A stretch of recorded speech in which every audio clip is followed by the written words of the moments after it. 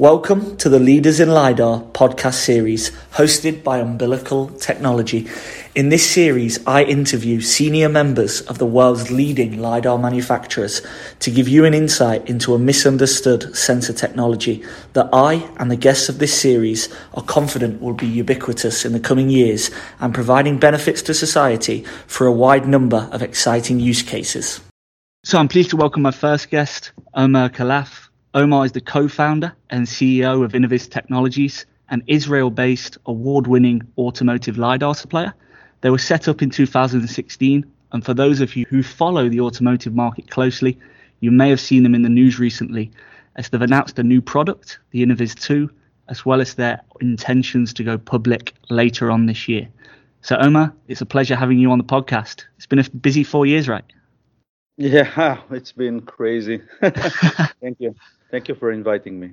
Not a problem, honestly. It's a pleasure to have you on here and to kind of discuss what I consider, as I've said, to be a misunderstood and a slightly underappreciated sensor technology. Yeah. I mean, the LiDAR space is very interesting and could be very confusing. There is a lot of noise in the industry. I get a lot of questions about why, how the technologies are different, why a LiDAR in general, and where it's going to be. And I think it's an amazing topic because a LiDAR is really one of the most interesting technologies that requires so much multidisciplinary kind of areas all combined to one. And in a very complex industry, which is automotive. So you bring everything all together, you get a very nice, challenge to face. Definitely. And I mean, was that kind of the reason that in 2016 you decided to kind of start out on your own and found Innoviz Technologies? Yeah, definitely. I had many ideas. I had a list of about 16 ideas. And I fell in love in this topic because people told me it's impossible, people told me that people have tried for so many years, it will never be possible to make it that cheap or that good. And I said, okay, great, this is exactly what I want to do. I was looking to do things that are considered impossible. And I started by doing some kind of an Ocean 11 project by finding the right team. We turned from one person to about 18 in 2.5 months. Wow. Me and the other co-founders started to meet with really the best engineers that we worked with in the past, and our background is coming from a very unique technology unit in the Israeli Defense Force. We kind of met we brought like the best mechanical engineer we met. She's a brilliant woman, and the best algorithm guy, and like the craziest optical designer I could find. And we started to kind of gather together and rushing into it. I mean, it was clear to me that this kind of group of people are those that that's their duty to solve the problem that everybody's waiting for. I was reading now you're at about 250 plus employees now, aren't you, in 4 years? It's actually 290 now, but yes, yep. It's growing. Yeah, it's growing. And you mentioned there, and it was a point I wanted to touch on. I know that quite a lot of the team, especially at the beginning and now as you've grown, have came from the same team that you worked in during your time in the army. Is that correct? Yeah. It used to be a unit that its name was not was very secret. I was not even allowed to tell you exactly where I'm from. About a year ago, it was decided that it's allowed to talk about it. It's the unit called Unit 81. Actually, today in Israel there was a really great article about the so many unicorns coming out from people that came from that unit. It's a very interesting place. It's not. It's like it's a rather small unit. There are only a few hundreds of people, and but those are people that are coming from, like, those are the best engineers coming out from the university, and spending many. I was there for 7 years, and the pace there is crazy. Like every year, you're thrown into a new project, which is completely crazy, and you need to do something that you are emotionally attached to, because how important it is to make it succeed. Yeah. And you have tens of people or sometimes hundreds of people working with you on a very, very short time. There is like a window which you need to meet in order to deliver this technology, and this technology needs to be super reliable for something that basically needs to work for many, many years without any way to to do something if something goes wrong. So the reliability, and like it's really a methodology of how to drive innovation, but also make sure that it's super reliable. So I've been there 7 years. Every year dropped into a new project like this, working 28 hours a day, and eventually you're becoming addicted to this. Really, like I always laugh about me and my friends from there, that we are all crazy people. We can't really work any less. We need that kind of in our blood. We need we need to be passionate about what we do, and that's exactly what I was looking to do. And I think I get it in a large dose here. And I mean, do you think that's why you've been able to grow so quickly and have the success you've had, because of the kind of the background of having quick deadlines and having to create completely new projects? I believe so. It's about risk management. When in a startup, that's the part of that's the role the startup serves in the industry. You need to be disruptive, otherwise you have no value. To be disruptive, you need to take many risks. So in opposed to big companies that they can't risk what they already have. As a startup, you have nothing to lose. So you just need to succeed, and succeed well. And when we started, and really brought the most talented people, and again, after also after being in that army, I was in different startups, and my lessons learned from all of my experience was that every time we eventually managed to solve the technical problem, and the things that are more difficult to solve is that if you develop not the right thing, And when we started, and we knew that the challenge is very high, but we knew that if we will understand very well the problem, what we need to solve, then we will eventually succeed. So we took a very difficult path, I would say. Technically, we are developing many technologies in Innoviz, very deep technologies in many areas altogether. But I knew that that's what is needed in order to solve the LiDAR problem. And we went into a path of about 3 years of development of all of those technologies, eventually integrating it, like the different teams working in parallel for many years, eventually kind of converging them together and having a product that eventually provides what the market needs. And it's a pleasure to see something that is created out of so much innovation by so many people, and obviously the atmosphere and the method, I would say the culture, is super important, because I think people are very much involved emotionally in to do this right. And I think the part of us as a company being very transparent and very open and friendly, I think, drives them to work in the similar way. So I think it's part of our secret sauce. And what would you say then that the main challenge has been? Is it a technology piece, or is it more so kind of getting the cost down to what automotive OEMs see as suitable? Yes. So it's interesting because when I started and I really knew nothing about autonomous driving and what is needed. I had a certain understanding of what the benchmark is in the industry, and Yeah. we thought that if we will make that small enough and cheap enough and reliable enough, everybody would we will be winners, right? For sure. And when we started talking with customers, very early stage, they said no. The technologies that are available today, yes, they're expensive, they're big, but no, they're not really good enough. We need like double the range, 5 times the resolution, and 10 times the sensitivity. Yeah. And then you like your reaction would be like, shit. Like the problem has just became more difficult by 3 orders of magnitude. Yeah. Like, wow, really?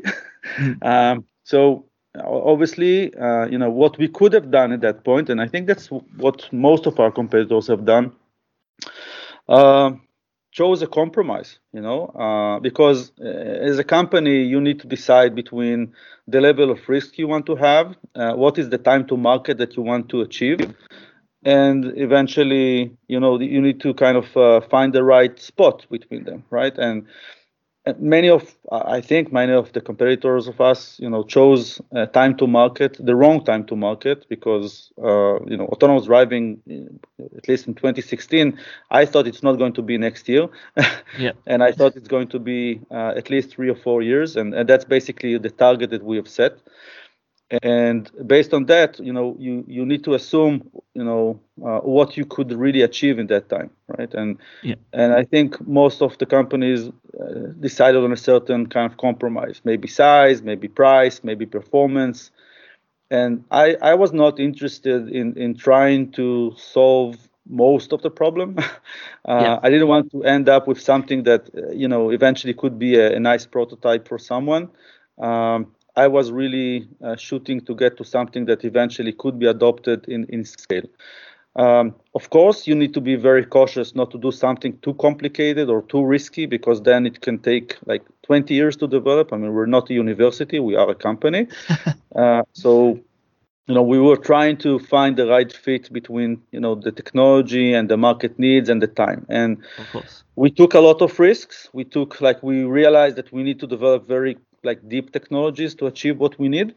And we counted on the people to do this. And I think that BMW, when they chose us, we were a very young company, less than 2 years. We didn't have our product ready. Actually, we basically had, even not a very, the design was not yet closed.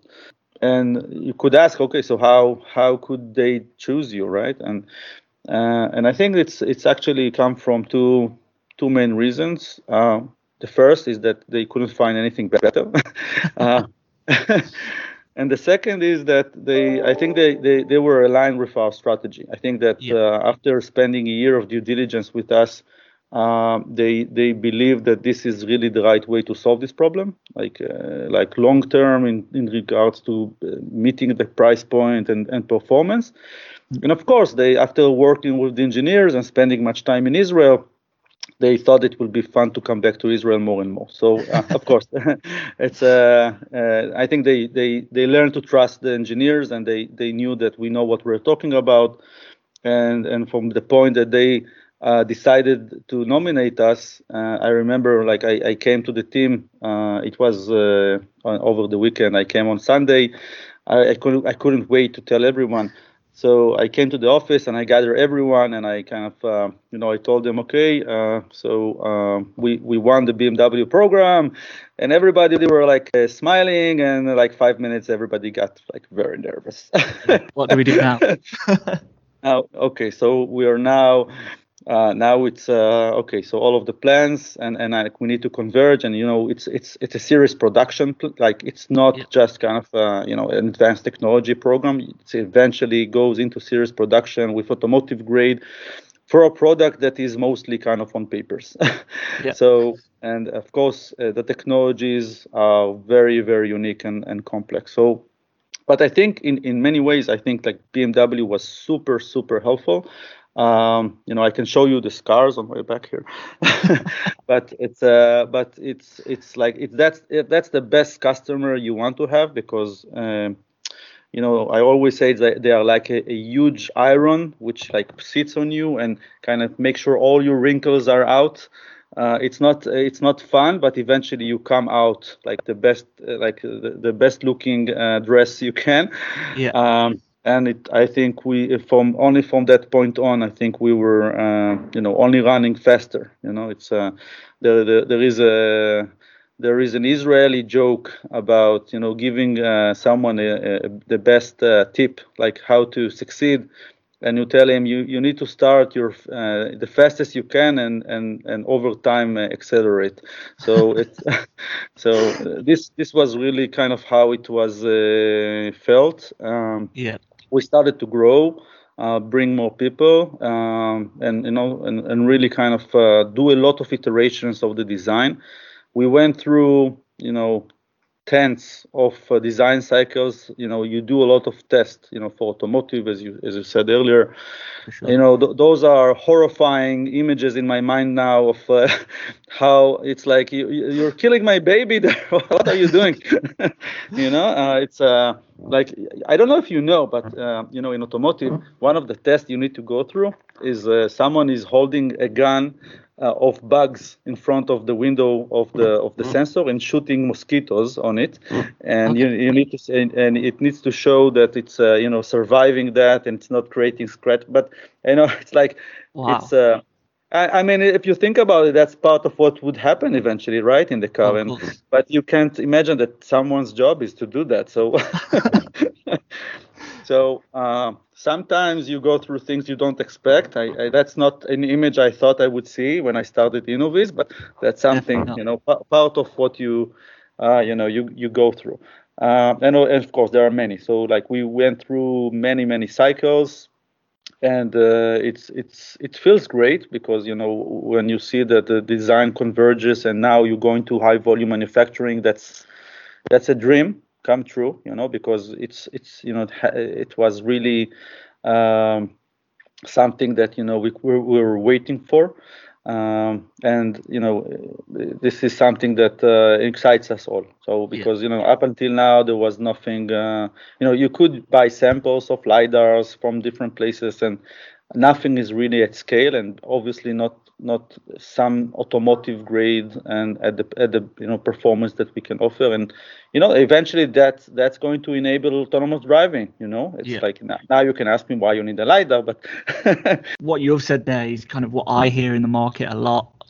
I focus on Germany, and every tier 1 I speak to, or tier 2, they always say that BMW are the most challenging OEM to supply into, and very demanding, kind of very high levels of expectations there. Exactly. Yeah, I mean, definitely. It's hard, but it's so important. I think this really sets you on the right course to get where you want. We're fortunate that. Yeah, my understanding is that project, for the Innoviz One with BMW, that is to conclude this year, isn't it? The process is still ongoing. We are now going into high volume manufacturing for the Innoviz One, and the integration with the car and the testing is still ongoing. But it's. I mean, think about it.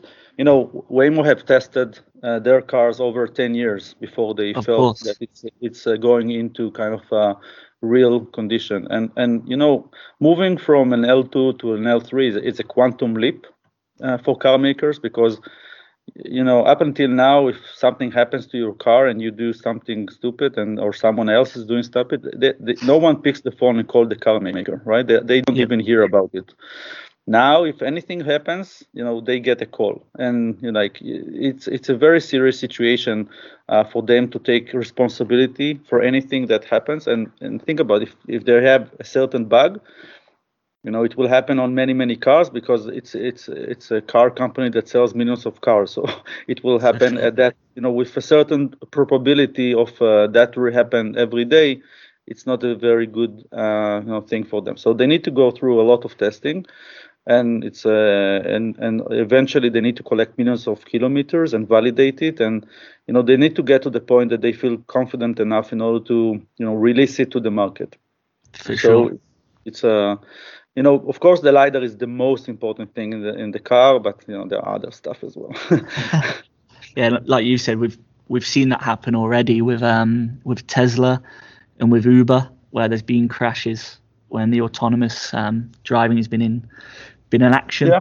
Obviously, and not every company is Tesla that that can get away with with stuff, right? For sure. I mean, as you've said there, so LiDAR, I don't think people understand it that well. I think radar, people they understand what a radar is. Obviously, a camera, people understand what it is. But LiDAR, I think to a person that's not in this market, it's almost just an acronym.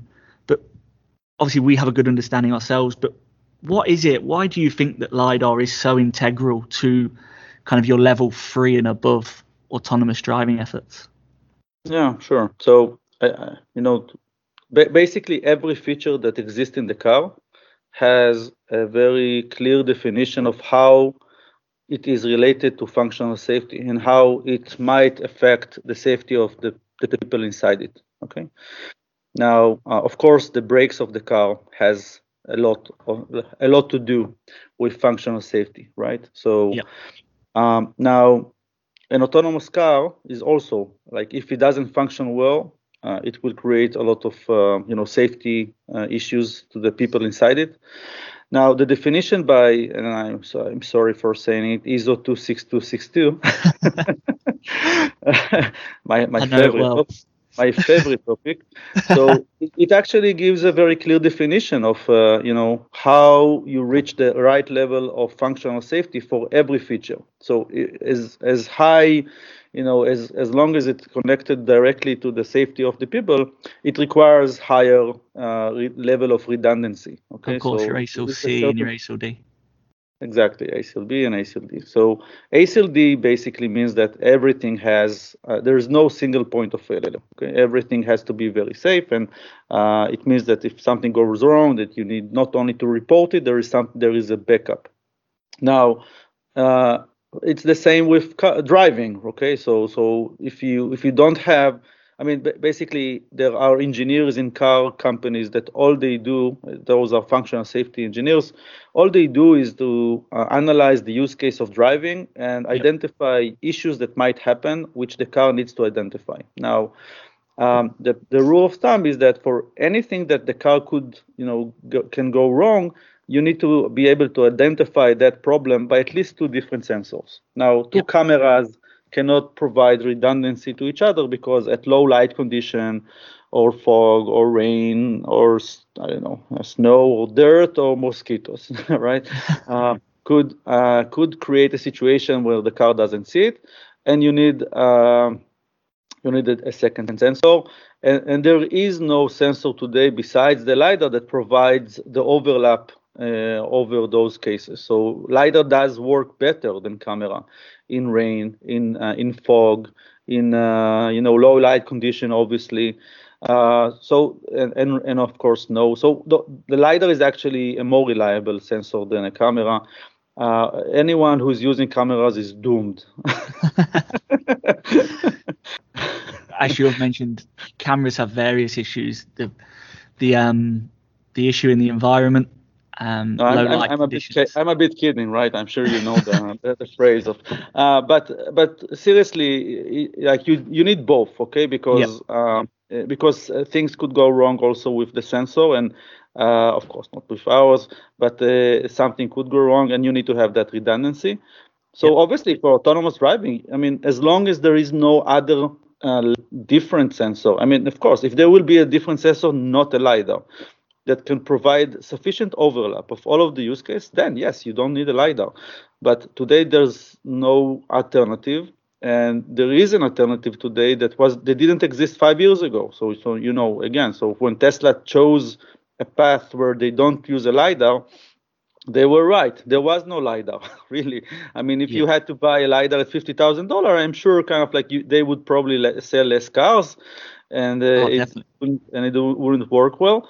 But because they don't have that level of redundancy which is required, you basically ask the driver to hold the wheel and look at the road. So the driver is actually the second sensor. So he's the redundancy that you need to have. I mean, you could look away, but if something goes wrong, then good luck. So, and I think as the volume of cars that are driving in such a way are not that high, you don't hear accidents that happen every day, but they do happen. Okay, and yes, the car drives better than a human driver. But if you're willing to bet that nothing happened while you drive that could make the camera blind, and you feel comfortable with it, go ahead. I think it's cool. I mean, you can text as much as you want. Right? I always say that driving is really disturbing my texting. It's horrible. Well, if the LiDAR goes the way it should do, then we'll be up to kind of level 4, level 5, and we can text as much as we want while driving. Exactly. And I really think that's what autonomous driving is, honestly. Yeah. And I think you touched on it there. I mean, at the moment, we're kind of level 2 plus. Tesla try and say they're level 3, but they're not.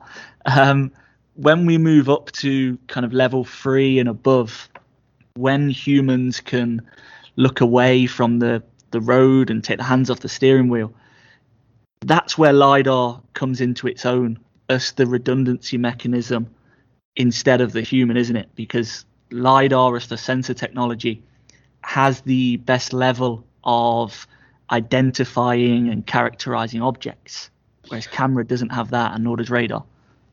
Yeah, I would say that, maybe in kind of in a different way. So, if you think about the computational power that you need to apply for a system that only has a camera and compare it with a system that has both a camera and a LiDAR, you learn that it's actually much more simple in order to get to a safer driving. Okay, so I think that's one part, and I think people are confused to think that people say, okay, I have 2 eyes, why don't 2 cameras are enough?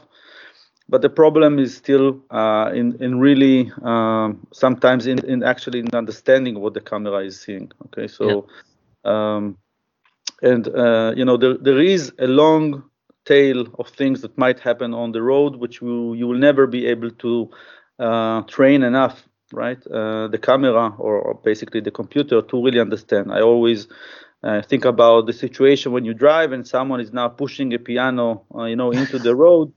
I'm not sure how many pianos were trained into in the computational kind of effort.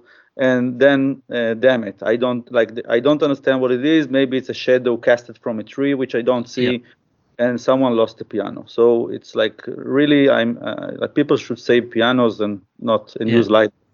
Of course. And you say this, but these things have happened. Obviously, a great example of the cameras not being kind of a suitable fail-safe for if the human's not looking at the road is the Tesla crash. When the truck was turned over, the camera didn't identify what it was. Human wasn't paying attention. There are really like very different cases where the camera becomes ineffective. In that case is because the sun was behind the car, the truck was white, it shined in a way that the camera couldn't see really. It's crazy because it not only didn't see the truck, it actually didn't see also the driver that was standing next to it and waving to the driver. I didn't know that part. Yeah, it's an interesting video. You can look it up. Yeah. And if you think about it, like that video went up on YouTube. If it was a Toyota, I'm sure like the president would kind of resign on the same day. Yeah. But again, like that's kind of a different type.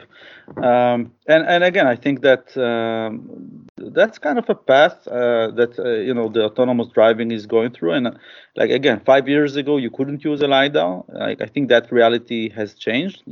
Now you can, because the LiDARs are available and provide you much more clear understanding of the scene. Because in that case of a piano, you actually get a physical measurement. You get a reflection from an object that is in front of you. Even if you don't really understand what it is, it has a certain shape. You know exactly where it is. and you shouldn't really care much about if it's a piano, and basically just stop. Of course. So it's much easier with a LiDAR. Yeah. Definitely, yeah, because the LiDAR wouldn't have the issue of kind of the environmental factors, the sun or whatever it would be. It would still detect it as an object and attack the bait. Like the processing power, that in order to try to understand what it is irrelevant to the fact that you know there is something there. Yeah. With a camera, in many cases you basically try to understand what it is in order to understand like basically where it is. Yep. Like think about a car that is driving very, very close to another car in front of it, and the camera is actually completely covered by something which has a certain hue and color, and you like what should you understand right now? Like what is it? How far is it from me? And with LiDAR, that's kind of problems that are much easier to solve. And anyway, there are many cases like that. For sure. And obviously, yeah, that's why the kind of a pseudo camera system wouldn't work, whereas a LiDAR obviously would. Umbilical Technology. We help leaders of organizations at the forefront of innovation secure talent ahead of their competition. Wanting to talk more then about kind of your products, the InnovizOne, which we've already touched on, but an exciting recent development from Innoviz, the Innoviz2, which has recently been announced. One of the issues with LiDAR has always been cost. You've mentioned that the Innoviz2 will be a 70% reduction on the InnovizOne. So are we now starting to see LiDAR at a very good and attractive price point? Yeah, so InnovizOne was the product that we managed to get a design win with BMW. Yeah. But when you want to approach a bigger, I would say, crowd of opportunities, you need to go from a premium German car into a lower grade car. Obviously, the price point is very important. Now, just to give you kind of perspective, so we are actually very much believing that level 2 plus is actually going to be very big in the next few years. Yep. And level 2 plus is a car that drives itself, but again, the driver needs to hold the wheel. Yep. Now, the part about making an autonomous car available is not only about the LiDAR. I mean, it's the most important, but actually the validation of the software is still a very, very long process and very expensive process. Now, imagine you could take a car with a LiDAR and bring it to the market as a level 2 plus. You gain many things by doing that. One, you have a safer platform that doesn't crash if you look at your phone from time to time. And yep.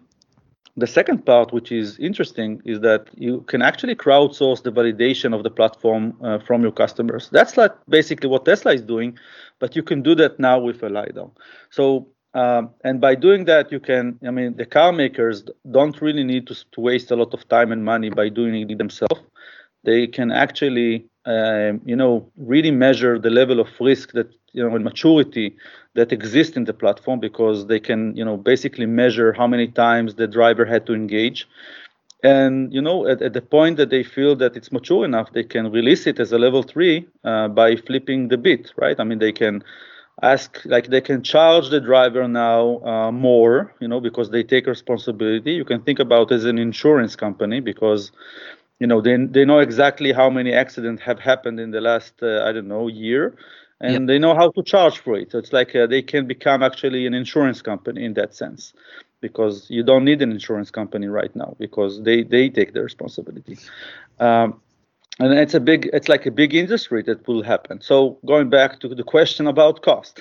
So in order to make all of this happen, you need to be able to make people to be willing to pay for a level 2 plus. Level 2 plus is around $3,000. That's basically like what people are willing to pay for. Yep. In order to bring a level 2 plus with a LiDAR, you need to be at a point where the LiDAR is about $500 or less, okay? And that's including the software. of the LiDAR. And that's, again, it's also part of what we do. So we also provide the processing of the LiDAR. Now, that's a very challenging price point, as you know, from the LiDAR space. And that was something that we were very, very focused on, because we knew that strategically it will allow us to penetrate the level 2 plus. And actually, once you are embedded in those platforms, you're staying for long, because that will develop to level 3 later. Because of the data collection. So, that was our target. We worked very hard on that. So there were many achievements done in the technology side. I mean, InnovizOne design was frozen about 3 years ago. And, once you're kind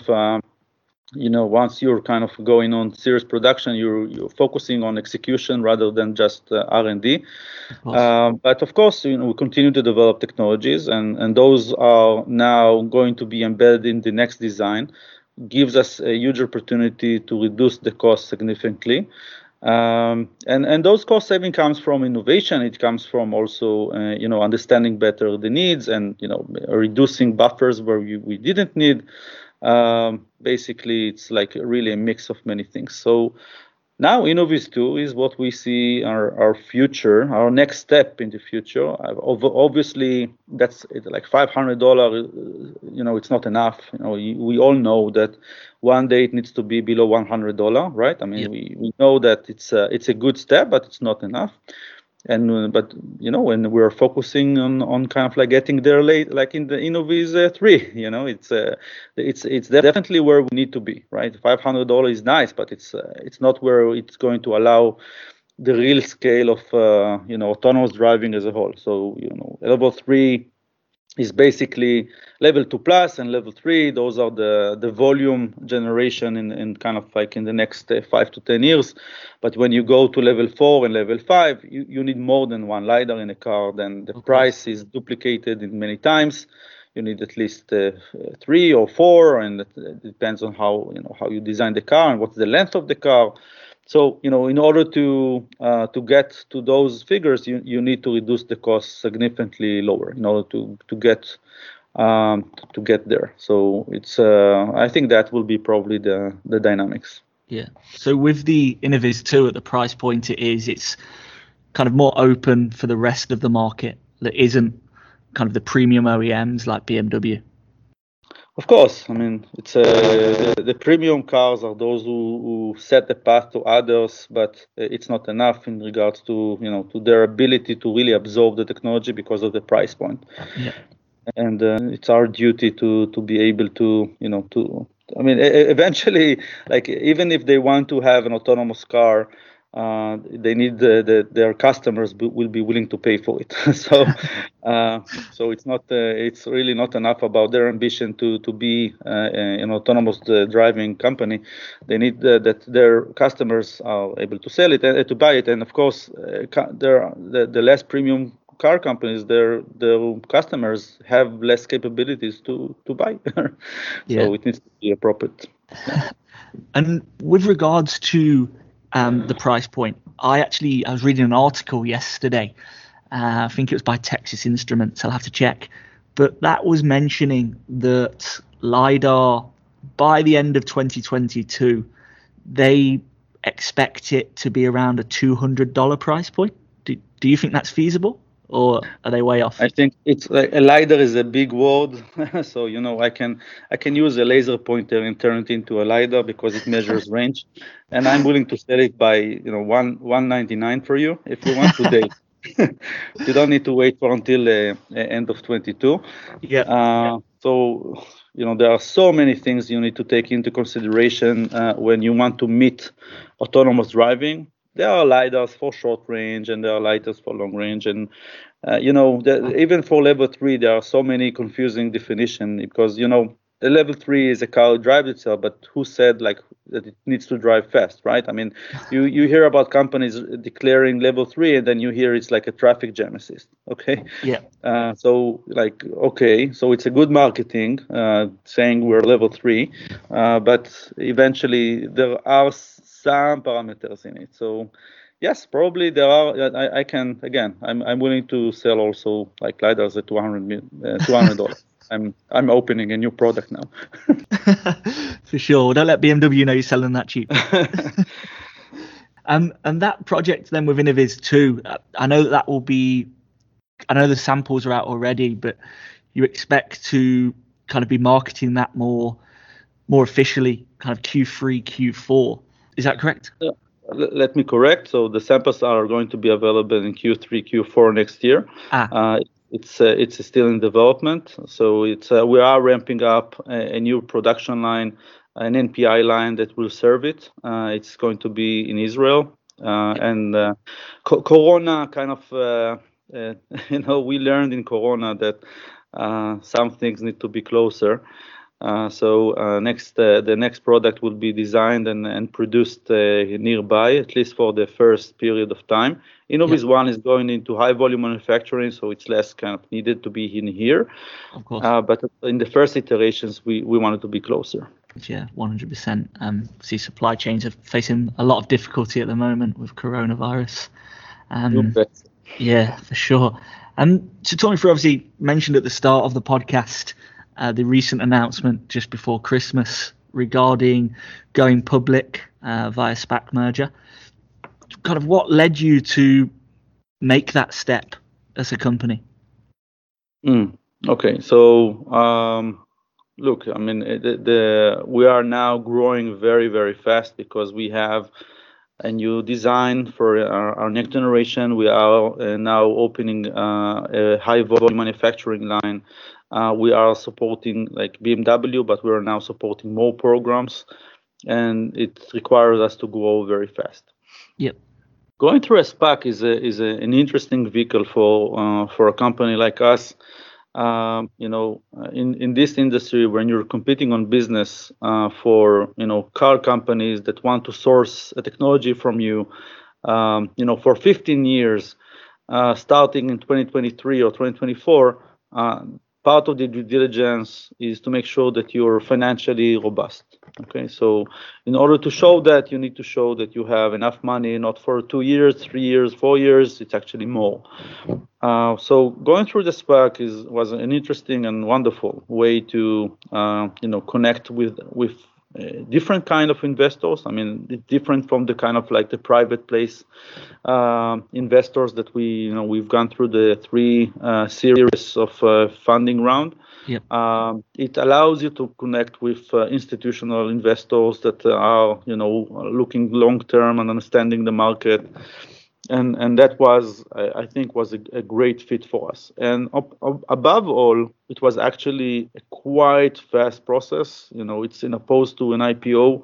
You merge into a vehicle that is already IPO'd that comes with sufficient funding, and the whole process was quite simple. Who thought I would be going into I would be public?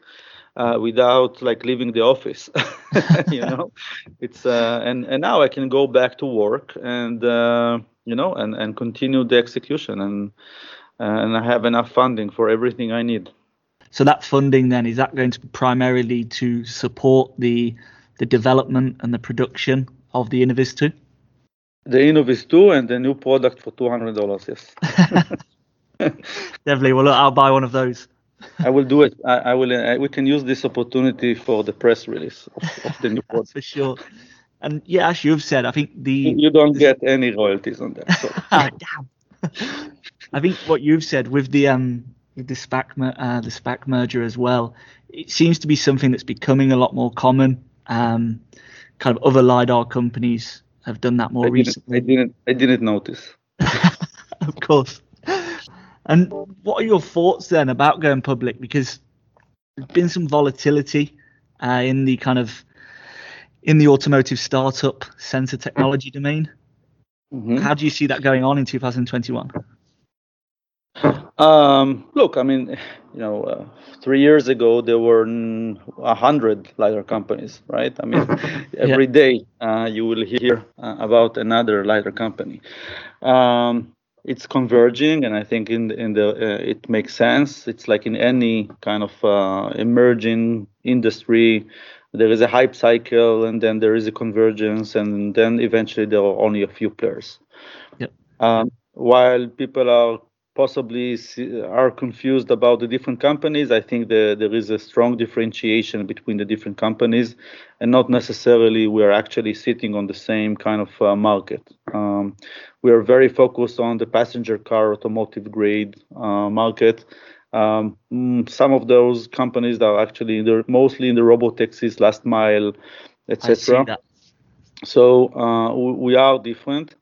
And different stages. I mean, we are now, already automotive grade, going into kind of high volume manufacturing with a BMW program, and some are in a kind of in an early stage, and are actually trying to fund themselves sufficiently in order to get there. So. It will clear out. I think part of the interesting situation now is that it does attract a lot of attention from the market, which is great. Analysts that are there in order to learn the subject, in order to shed some light into it. So I do talk a lot of analysts in order to explain about us and what we do, and I expect that those reports would eventually help the market understand our position and where we are going. And it will be more clear during 2021. Definitely, yeah. I think there's already some major players within the market, yourself included, are already starting to kind of show themselves as the leaders, whereas others are further behind in the development, like you've said. The leaders, not the leaders. The leaders. Yes. Yeah. That's why the podcast is called Leaders in LiDAR. A little bit of alliteration there. And look, I think it's a good time to go public. I know that recently Apple announced an autonomous vehicle that will include third-party LiDARs, and I think stocks have risen as a result of that. So yeah, very interesting time to go public like you have. I agree. It's I think it's helped to shape the kind of like the convergence in the market. It's helpful for for the car companies to see who are those that eventually after the shake will stay. And again, the market is really diverse between robotaxis and shuttles and passenger cars and drones, etc. And I think there are different kind of positioning. We basically believe that the passenger cars will be those that will drive the volume in the market, and that's why we are very focused there and have designed the LiDAR specifically for that segment. And over time, we'll probably do more in kind of like the other segments. We are involved in shuttle business and trucks, etc. Makes sense. And less on kind of last mile deliveries and robots and logistics, etc. Yeah, I see a lot of LiDAR companies pivoting, maybe because they don't have a suitable automotive product, into robotics and into kind of other areas. But I think the automotive market is definitely the best place to start because of how demanding it is. It's the most fun. And the most fun, of course, yeah, for sure. Well, look, I think that kind of brings us to conclusion. Last question, mainly because I'll be asking all of the guests this. So very interested to get your kind of expert opinion. When do you think that autonomous vehicles will be kind of rolled out on the roads? When? Yeah, kind of fully autonomous vehicles. So kind of level 3, level 4+. What speed? Okay. Normal speed. So kind of in a normal driving sense that kind of me or you will drive on the roads. Kidding. Look, I mean, there are already applications that are autonomously going to be ready quite soon. I mean, the slow driving shuttle business is already there and it will grow. I mean, it's not at very high volume. The BMW program would be the first level 3, and that's something that will happen towards the end of 22 or maybe the beginning of 23. That's something that I believe that would that you see a push, like you see that LiDARs go to the mainstream. We see many programs that are now kind of sourcing LiDARs because they understand their competitors are doing that. So everybody is like now understanding that it's taking form and they need to be a player in this segment. Again, I believe that most of them would eventually launch a level 2+ because they want to go to the market and they don't want to spend 5 years of validation. So I think it will go from level 2+ to level 3. But companies the technical leader companies like BMW would be there first, and others to follow. My guess, 2023. Awesome. Well, look, thank you for answering that question. And I think, as you have said, every company other than Tesla is adopting LiDAR now. I think it's converged, as you have said, and I think it's becoming a more widespread adoption as a sensor technology, like radar and like camera are already now. So exciting times for sure. Definitely. Well, look, it's been a pleasure, Omer. Very glad you could make time to appear on the podcast. Appreciate you're very busy. Definitely learned a lot, and I hope that the listeners will too. I know that you're very busy on LinkedIn, kind of posting the LiDAR demonstrations from the Innoviz 1 and Innoviz 2. So anyone that's listening that wants to get a better understanding of LiDAR, I'd advise you to give Omer a follow. I'll link his profile in my posts, and I'm sure I've seen that you interact with people as well. So if anyone has any questions, I'm sure I'll be happy to answer. Thank you very much. Actually, I do post quite a lot on LinkedIn in order to show kind of progress of the technology. I became like a troll on LinkedIn. But I think I watch those videos over and over. They excite me so much, so I'm sharing it. But it is interesting to see how the development is done and how we do different tests in different conditions. It's quite fun. So yes, definitely, very interesting to watch. Cool. Thank you very much.